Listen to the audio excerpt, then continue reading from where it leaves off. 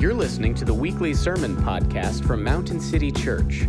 In this series, The Gospel of Luke, Jesus for All, we walk through Luke's account of the life and ministry of Christ. Before we dive into our actual passage today, it was brought to my attention that last week during my sermon, and I went back and looked at my notes, so apparently it was during a time where I was trying to make just abundantly clear the difference between outside the camp and inside the camp, that I made the statement that all sacrifices were made outside the camp. And it's clear, you know, the person that came to me, it was Marty. He was the first person that saw me. And he was like, Joe, look at this, you know, and I made a mistake in saying that. And I looked back at my notes and I was like, okay, so I think it was during a time where I was trying to just kind of differentiate what's happening outside the camp and inside the camp and what they believed that meant for them and what God taught that meant for them. And I just want to be upfront and, you know, honest that I did make that mistake, and so to, you know, own it and say that I made that mistake in stating that. We can clearly see that there was sacrifices made in the camp and different things like that. So I just wanted to be upfront and say that first. Just so that if you heard it, you know, kind of like Marty did, and was like, wait a minute here, and let me just look, and innocent enough that I made a blunder like that. But also, to the second thing, the reason why I want to do that is to let you know that first and foremost that I am a member of this church, and that any of you that are members, or even if you're just a God-fearing person that is attending this church and maybe seeking membership at some point in time, you can come and say, hey, the Bible says this, Joe. You know, can you either help me with that and that? But I just want to note that the door is open like that, and that again, I am certainly not perfect. Just ask my wife or anybody that truly knows me. But I just wanted to make sure that I made that correction to start with before we dive in today.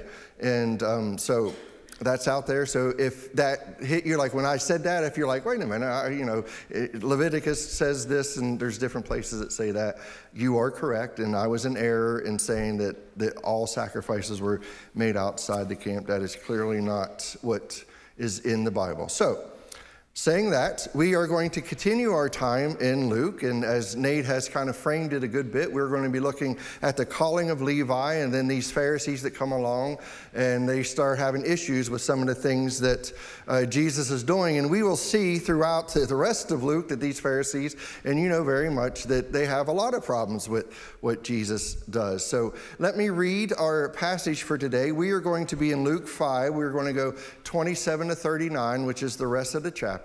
And I want to read this and pray, and then we'll dive into what the Lord has for us today. So Luke 5:27 says this. After this, he went out and saw a tax collector named Levi sitting at the tax booth. And he said to him, follow me. And leaving everything, he rose and followed him. And Levi made him a great feast in his house, and there was a large company of tax collectors and others reclining at the table with them. And the Pharisees and their scribes grumbled at his disciples, saying, why do you eat and drink with tax collectors and sinners? And Jesus answered them, those who are well have no need of a physician, but those who are sick. I have not come to call the righteous, but sinners to repentance. And they said to him, the disciples of John fast often and offer prayers, and so do the disciples of the Pharisees, but yours eat and drink. And Jesus said to them, can you make wedding guests fast while the bridegroom is with them? The days will come when the bridegroom is taken away from them, and then they will fast in those days. He also told them a parable.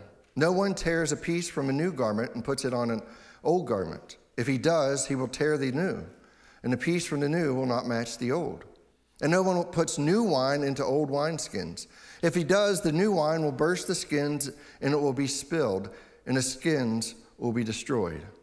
But new wine must be put into fresh wineskins.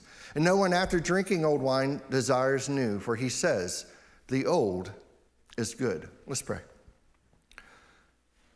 Father, we thank you for your word. We thank you for this story. We thank you for the honestness of those that you charge to write scripture through the guidance of the Holy Spirit, Lord, that there are many things we find in our Bible that if we were writing a tale or a story that we just wouldn't put in there. But because this is historical accounts, Lord, they're in there for us to chew on and look at.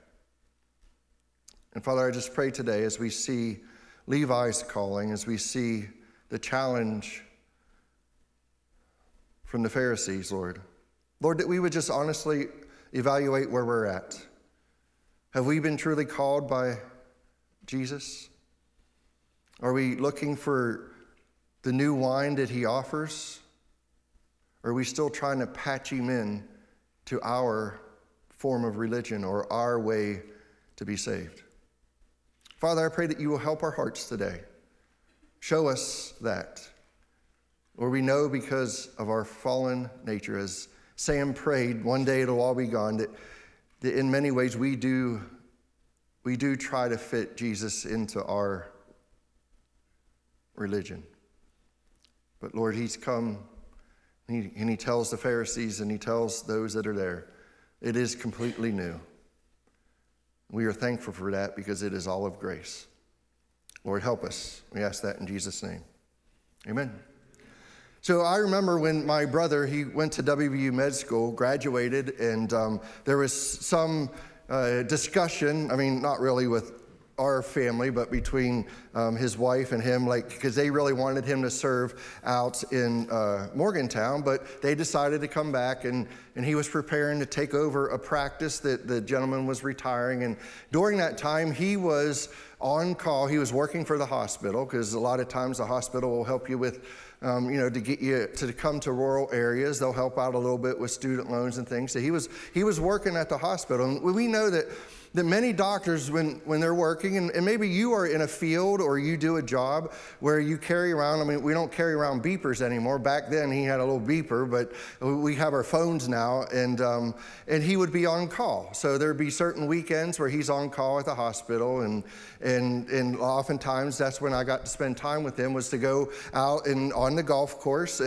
but it was always with the warning. And oh, by the way, this was the good thing that he was on call, because then he would always pay. That way, if he felt bad because we had to leave, anyway, but that was always, just saying that he would do that he knows that he is on call, that he would have to leave if they call him. Now, many times, the buzzer would go off, and we did have the flip phone back then, so he would call in, and sometimes he would be able to fix it.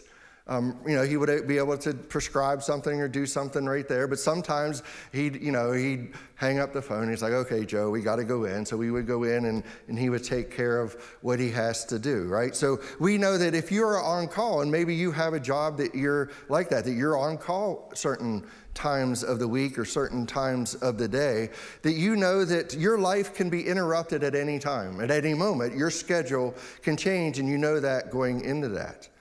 But what we see here at the beginning of our passage is Jesus calling Levi. Jesus changes the schedule of Levi's day. He not only changes the schedule of his day, he changes the schedule of his entire life. We see this in verse 27 and 28. After this, he went out and saw a tax collector named Levi. Now remember, after this, think about all that we talked about last week. He healed a leper, and then he healed a paralytic where they broke out the roof and dropped him down in, and he forgave sins. And then, so after this, he goes out and he sees, walking around the town, and he sees this tax collector named Levi sitting at the tax booth. And he said to him, "Follow me."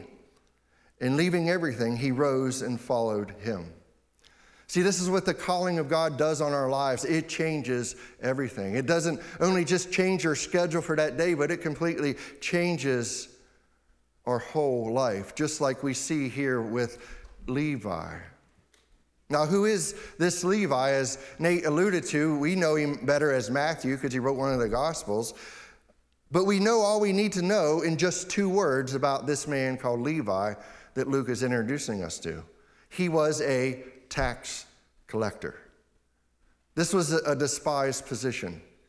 A fellow Jew who sold themselves out to the Roman government. The Romans would hire people to collect Roman taxes, and the tax collector would add his fee over and above the tax with absolutely no regulation from the Roman government or anybody else, right? There's no market, there's no competitiveness, there's nothing. It's just, okay, I'm charged to collect taxes. I have the whole Roman government behind me, and I can charge whatever I want to charge above and beyond what that I need to pay them. So they were not liked people within the community, right? They were not liked at all. Bottom line here is Levi was simply a thieving sinner. He was cheating and thieving from his actually fellow Jewish brothers and sisters in the ethnic sense. This will make them unclean, much like the leper from the last week's message. They are sinning. They are taking extra from the Jewish people. Many rabbis said that if a tax collector sets foot in someone's house, everything and everyone inside became impure. Kind of like that same idea of outside the camp, inside the camp, being defiled and not being defiled. He's saying if the defiled person, a tax collector, one who is sinning through cheating his fellow Jewish brother or sister, that if he came into your house, then that whole house became impure. So when people saw him sitting at his booth, counting his money, they truly, truly despised this man. Levi actually is a reminder of the sin that dwells in us. Because until we are called by Christ, we are like him in many ways. Until Christ calls us and he changes our heart and we are born again, we are like him in many ways. We sit in the toll booth of sin trying to get as much as we can for ourselves. That is our tendency, is to be selfish and self-centered. That is who we are by nature because of the fall, because of Adam's sin. And not really caring too much what we have to other people in order to get what we want. And you're like, oh no, Joe, I was a good person and Jesus just made me a little bit better. Well, then you truly have not seen your sin. You truly have not seen your sin. Jesus said none of us are good. None of us are good. We are all made in his image. Yes, we can do good things. Absolutely, we can. But as far as the connection or the relationship with God, there's nothing good that we can do to bridge that gap that our sin created. And the one thing that changes our plans and our schedule is that call of Jesus. This call changed Levi so much. What did he do? He went from collecting money to spending money. Right? He was a greedy person who was charging his brothers and sisters, the Jewish faith, that they would collect so much money. And now he wants to spend some money. From stealing from people to serving people. This is what the call of Jesus does in our lives. It changes our heart because we become new, as Corinthians says. We are a new creature in Christ. We see Levi changing not only his day's schedule, he walks away from the tax booth, but then you also see his heart changing where he wants to tell others and celebrate with others what Christ has done. Verse 29, and Levi made him a great feast in his house, him being Jesus. And there was a large company of tax collectors and others reclining at the table with them. See, here's how you know that you're called. When you start to find, willingly or not, a sense growing on you that Jesus has to be the most important thing. That he has to be the most important thing. I so wish that I could stand up here today and say when you're called of Christ, whenever the effectual calling comes out and he changes your heart, that there's some switch that flips and we go from not struggling to, fully sanctified and glorified, but that's just not how God works. It's a progress. But it's that progress of wanting Jesus to be the most important thing. And sometimes it seems like that we trudge for a long time and we only gain an inch at a time and we're striving and sometimes we get frustrated with that, but we always know that God's always working right? As Philippians says, that we might be striving for our sanctification, but it's God that is working underneath of us. I mean, there's some times where we rejoice and we celebrate because it seems like God makes us from here and he moves us to here on that sanctification path and things fall off. And sometimes in that calling, he does that for people. I'm sure some of you have probably heard the testimony of maybe someone that struggled with addiction or this, that, and the other, where they heard the gospel. And then when God called them, all of that changed, that desire changed. Praise the Lord that he does that. Some of us are on a slower path. Sometimes the path gets accelerated, and sometimes we feel like we're stuck in the mud because he's trying to show us something. He's trying to teach us something. That the most important thing is the relationship. He has to be ultimate. He has to be the most important thing. Then we start taking everything and making them the backseat things of our life. Everything else then comes second. And that is a progression. It progressively happens. It's when you begin to feel like that the pager has going off. You've been called by Christ. What Levi instantly did is leave old loyalties for new loyalties. You know, that's at the essence, at the heart of what's happening. He's leaving the loyalties of collecting taxes and the loyalty of making himself rich to the loyalty of what Christ has called him to do, be, think, and live. Notice as soon as Levi changed loyalties, he also changed what he worshiped. Right? Sitting in that tax booth and having all the authority of the Roman government, knowing that if you guys were those that I'm collecting taxes from, there is nothing you can do about what I charge you for tax. And he was worshiping how much money and how rich that he could get by doing so. But his worship changed that day when he was called. His worship changed from himself and being rich to witnessing, to telling others what Jesus did. He wanted his friends to know Jesus. So he throws a feast. And who else is going to be friends with a tax collector other than other tax collectors and those that are, as we were thinking about it last week, those that would be considered outside the camp, those that did things that were against the law, against Jewish customs, Jewish rule, those things that will be thought of as sin. Who else is going to be friends with a man like Levi other than other tax collectors? So enter into our story. Levi is called. His schedule's changed. His life's changed. He's bringing his friends in. He's going to spend some of the money that he actually took from everybody to make this feast. And who enters our story? It's the party poopers of the New Testament. They're called the Pharisees, right? Every time there's joy and every time there's fun to be had and every time there's rejoicing to be had, the Pharisees seem to come in and they start questioning and they start asking questions. Sometimes they're even accusing. Sometimes they're even just trying to figure out, they knew the law. They had a lot of the law memorized, but many times they would add on to the law. They would add on things to what God has said in order to make one right before God. But they're always kind of like the Debbie Downers of the party, right? They're always asking these questions, always challenging Jesus. So they enter into our story here in verse 30. And the Pharisees and their scribes grumbled at his disciples, saying, "Why do you eat and drink with tax collectors and sinners?"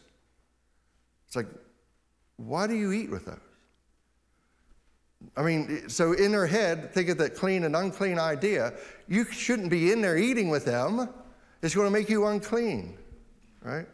There's no way that there's a teacher, because by this time, whether or not he's declared it but they've kind of put that title on him as teacher or rabbi, right? That he's one that is out teaching. And every time that he opened it, people would flock to what he had to say because it had so much authority.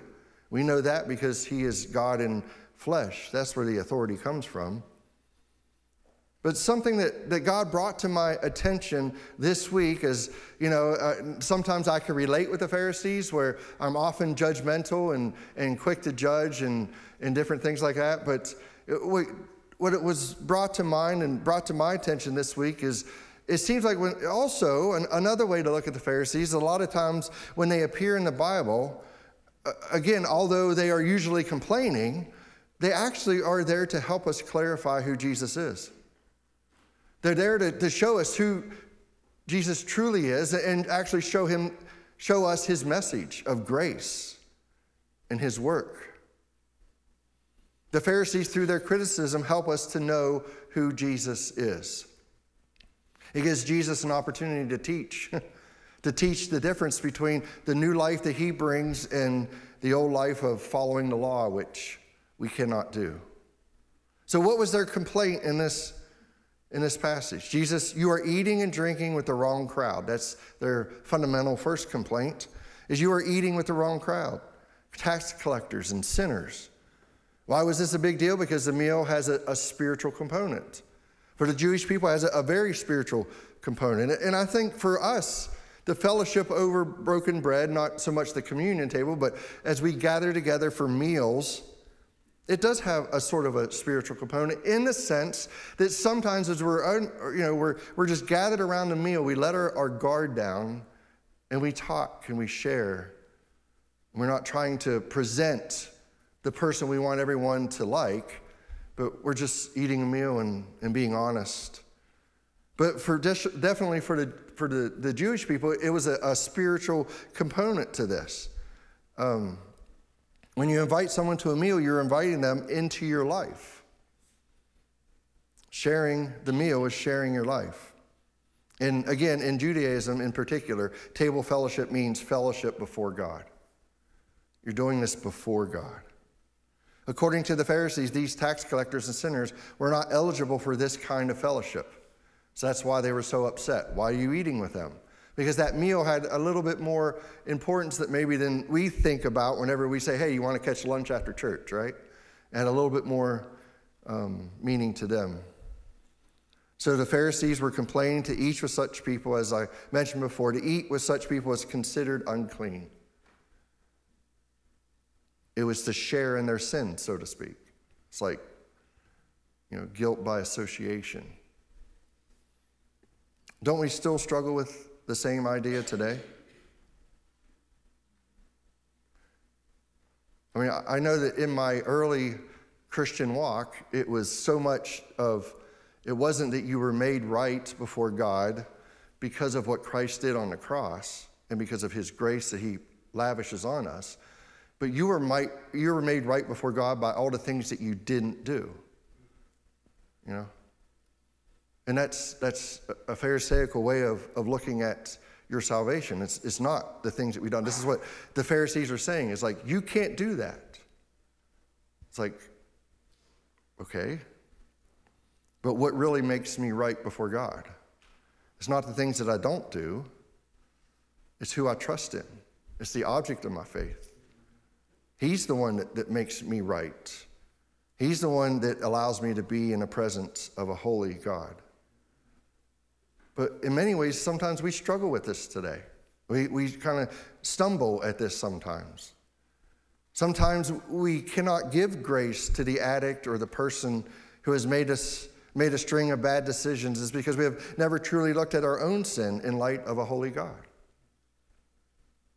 Like we feel uncomfortable with people that don't look like us, talk like us, think like us. Oh, should I dare even go there? Vote like us? No, we gotta, can't associate with that. That'll make me unclean. Well, no, it does not make you unclean. Because the only thing that makes you clean is the finished work of Christ. What we are doing, again, is confusing what makes us right before God. We justify by looking to the left or right. That's how we're justifying ourselves. Instead of looking up at his holiness and looking in at just how sinful we really are. See, the Pharisees made keeping the law of the Old Testament and many they piled on top of the law that God gave the basis of their righteousness. So they looked to the left and to the right, and they determined who was worthy.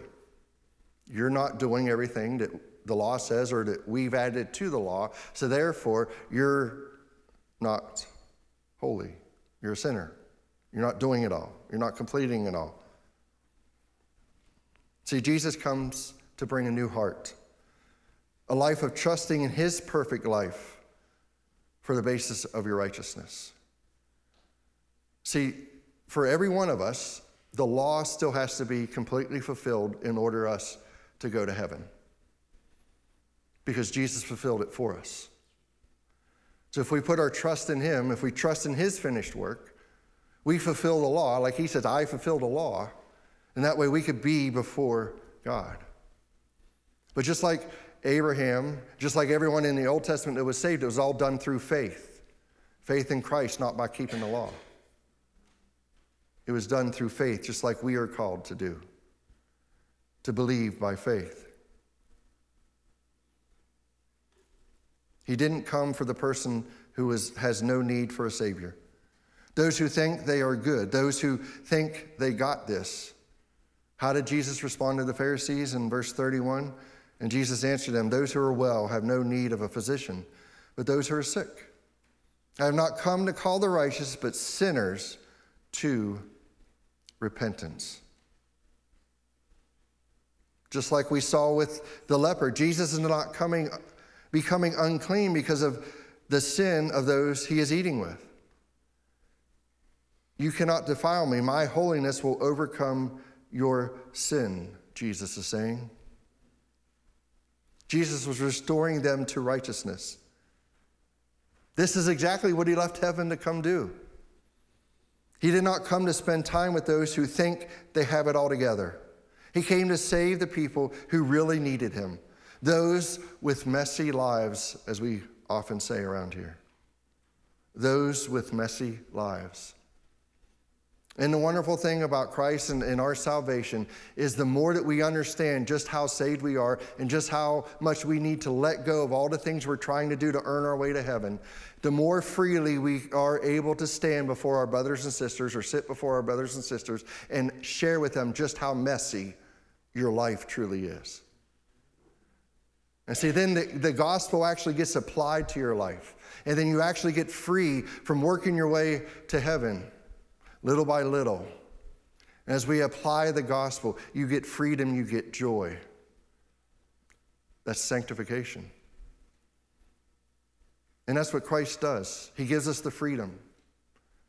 You can stand before someone and say, I struggle with this, but I am in Christ.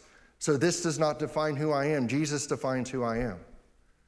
So you're allowed to tell others that trust in Christ. Now, always with the warning, make sure you know who you're sharing with. But it gives us that freedom. And in no other place are you going to have that freedom. The one thing that binds us together, the one thing that unites us as Christians is that we are all in Christ. We are all in the same boat. We are all sitting around as sinners, eating a meal together in need of a Savior, Jesus Christ. That's where we all are. And we're all saved by the same way. So we can share our messy lives. We can share our struggles. Because our struggles do not define us. What Jesus says about us defines us. You are a child of God. You cannot break the love he has for you. He deeply loves and cares for you. Again, this is what Jesus came to do. It's what a doctor does. A doctor spends time with sick people. I mean, what if our doctors, think about it, what if our doctors, we just went through COVID and everything. What if all the medical people was like, I'm not going in there. They have COVID, but they didn't. They went in. Because that's what doctors do. That's what Jesus came to do. He came to save us because we are in need of a Savior. And he calls us to a new life. In the words of one scholar, he says this, over against the Pharisaic idea of salvation by segregation, Jesus sets up the new principle of salvation by association. By association. When Jesus calls a sinner to new life, he makes them clean by the power of his perfect holiness. He calls sinner to repentance. His call requires us to change our loyalties. This is what repentance is, turning from one loyalty to another. Mainly from our own loyalties to loyalty to Jesus, our Savior. Turning from our rebellion and submitting to God. And then stepping into the call of all Christians, and that is to become the doctor. Isn't that amazing? This is God's plan. I'm not sure I would design a plan like this, but this is his plan. That now we get to become the doctors. No, we are not the ones to save people, but we carry the message that saves people. See, through the message, the call goes out and the Holy Spirit changes hearts. And that's what he's called us to be, agents of reconciliation. This is what, if you want to know your purpose in life, you are an agent of reconciliation if you are in Christ. That is your purpose. No matter if you're a lawyer, a doctor, or if you're a waitress, or if you work at Sheetz, or whatever you do in life, that is your job. That is your purpose. You are an agent of reconciliation because you have been saved and now you have a message to carry to others as an ambassador of Christ. We are now called to invite sinners and tax collectors into our life so that we can introduce them to the great physician. Oh no, the Pharisees were not done. They were not done with Jesus. They had some more criticizing to do. First, they criticized Jesus for eating with sinners. Now they're going to criticize him for eating at all. So they were just upset with him. Verse 33. And they said to him, the disciples of John fast often and offer prayers, and so did the disciples of the Pharisees. But yours eat and drink. How dare you eat and drink? What are you doing? Jesus, your disciples are doing way too much celebrating. That's their complaint. They're doing way too much celebrating. What helps us to understand the complaint of the Pharisees is they were ascetics. In other words, they practiced severe discipline. Self-discipline was their way to build their relationship with God, as abstaining from certain pleasures for spiritual reasons. They fasted and they prayed.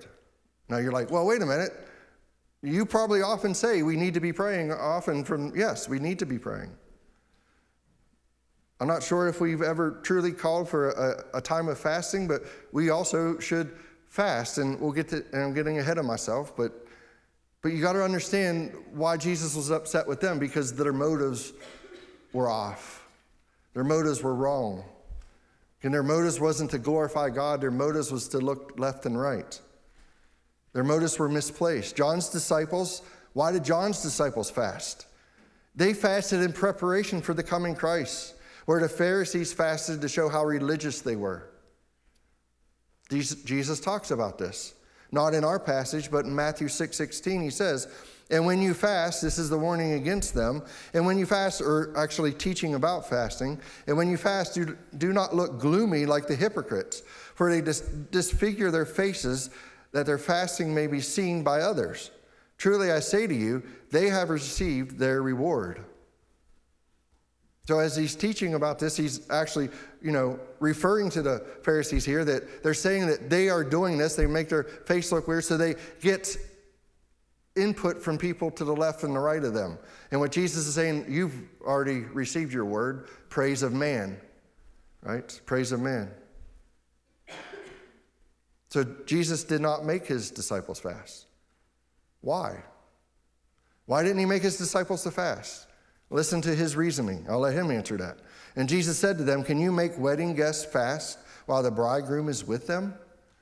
So this is not a time to fast, is what he's saying. The bridegroom is with them. Here Jesus picks up on a marriage thread that comes all the way through the Bible.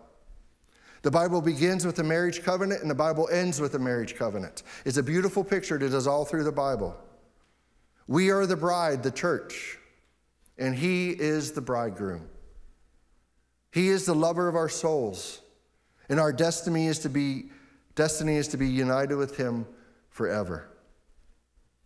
Jesus makes the comparison here because a wedding is a time of celebration. It's a time of celebration. In first century, the wedding feast would last all week long. And they would really celebrate all week long. Nobody fasts at a wedding. This is what Jesus is saying. The bridegroom has come. The kingdom of God has arrived.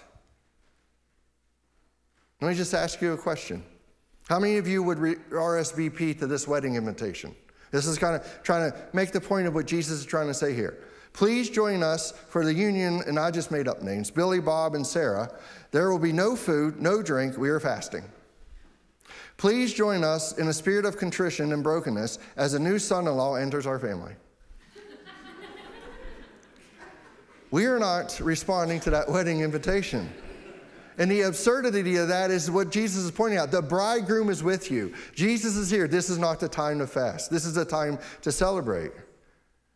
This is the picture that Jesus is painting in this contrast. Because he is with them, because the bridegroom is with them, they should do nothing that takes away their joy. Salvation has come, and it's time for feasting, not a time for fasting. The kingdom of God is here, as Jesus would often say during his ministry. The kingdom of God is here. But there will be a time of fasting, not out of exhibition of their piety. In other words, not out of exhibition of how religious they are so that everybody looks at them.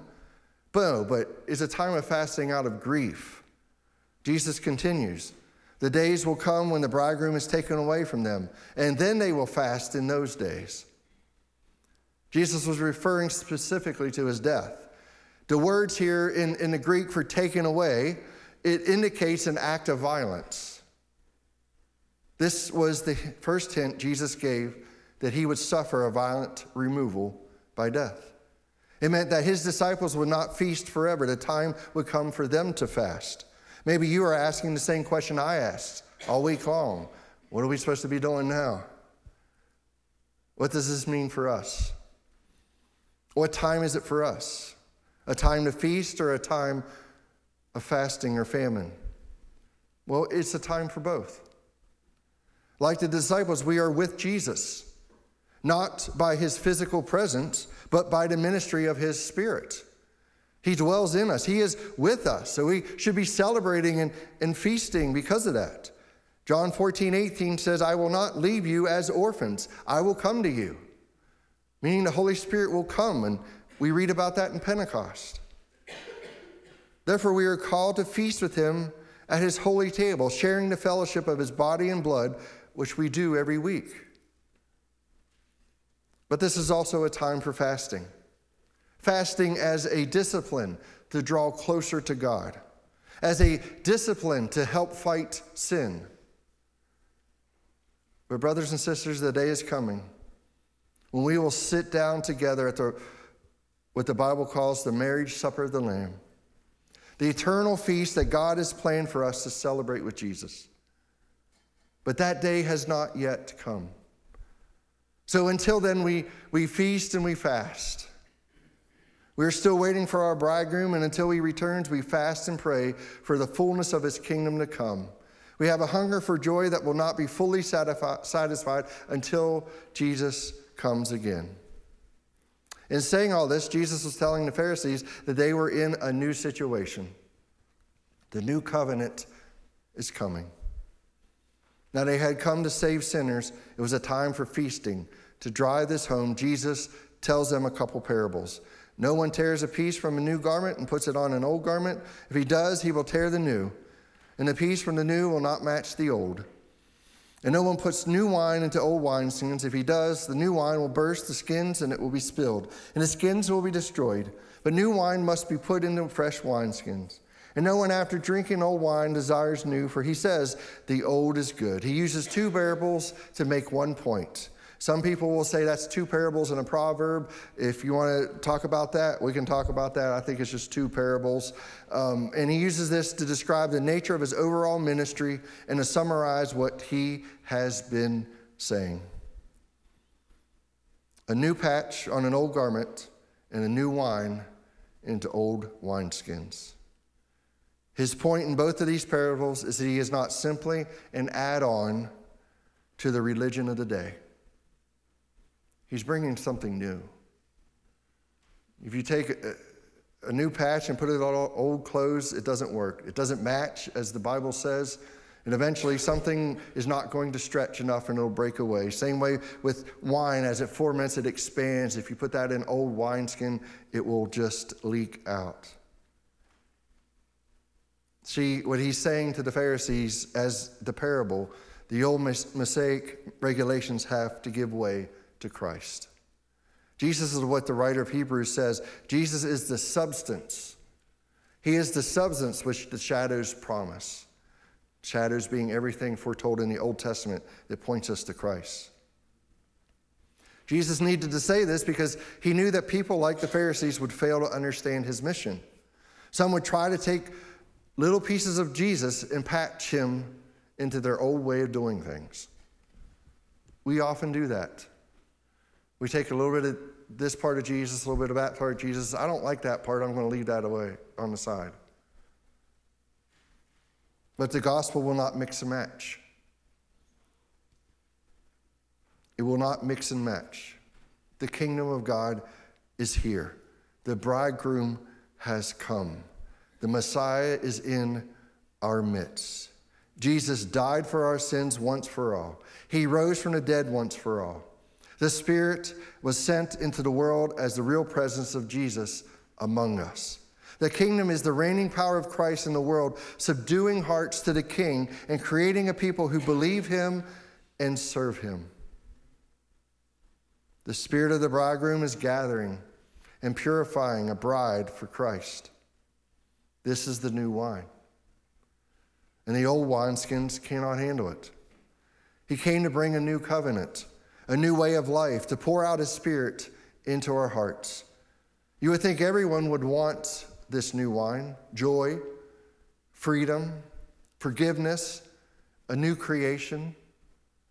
You would think everyone wanted Jesus, but not some. Meeting the Pharisees and the scribes prefer their old ways. They prefer the old wine. And no one after drinking old wine desires new, in verse 39, for he says the old is good. Now don't get tripped up here. When talking about actual wine, we know that the older is better and far more expensive. This is a metaphor. This is a parable. The Pharisees are positive they prefer the old. But Jesus comes and brings the new wine, and the new wine is better, just like the master of feast said when Jesus turned water into wine. Remember that? In John 2:10, and he said to them, everyone serves the good wine first, which would be, in our thinking of wine, the older wine that has had time to age and is better. And when people have drunk freely, then the poor wine, right? So that's the idea, is they would bring out the old wine, the good wine, and then when people get a little tipsy, they bring out the cheap stuff, right? But what does he say? But you have kept the good wine until now, the new wine. You have kept the new wine until now, the good wine until now. Unfortunately, many people today prefer the moralistic religion of the Pharisees. Be good, do good, try harder. Maybe we can merit eternal life. Or some people are even into the aesthetics religion, self-denial, salvation by segregation, hoping to earn God's favor. Jesus has come to bring new wine. He has come to bring freedom, full forgiveness, a new creation. He calls us to leave everything, to leave our old loyalties, to repent and follow him. And that is not safe, because he might call you to go somewhere to proclaim the gospel. It might not even be safe because you have to actually share your messy life with someone. But that is the new wine. He's not calling us to keep religion in a building for an hour or two. He's calling us to the wholehearted devotion to him. So we have this option in front of us today. We can experience the grace and transformation that Levi experienced, or we can stay stuck in the old dead religion. Jesus has come to give you something new. Praise God that a life of following Jesus is a life of joy. It's a life of hope. It's a life of real forgiveness. He is our bridegroom. We are his bride. And one day we will see our Christ, and fasting will end and the ultimate feasting will begin. Blessed are those who are invited to the marriage supper of the Lamb. Has Jesus called you and given you the invitation? I pray that he has. Let's pray. Father, I thank you for your word. Lord, I thank you that you call people, that your effectual calls out with the word of the gospel, that is not our good works that makes us acceptable in your sight, but Lord, it is the free gift of grace and all that Christ has done that is credited to us. It's imputed to us. It's given to us. What a wonderful and loving gift you have given us. Lord, I pray if there's anybody in the sound of my voice that does not know you, Lord, I pray that you would change their hearts today. Lord, for those of us who have been following you, that are in Christ, Lord, may we examine our hearts. Where do our loyalties truly lie? Where do we need work? Where do we need you through your Spirit to work in us, to change things? And Lord, are we celebrating our call? Are we worshiping as a wedding feast that's about to happen one day? Lord, I pray that we are. Help us to do so. We ask that in Jesus' name. Amen. Thank you for listening to the weekly sermon podcast from Mountain City Church. To learn more about our church, visit our website at mountaincty.church. Thanks again, and may the Lord bless your week.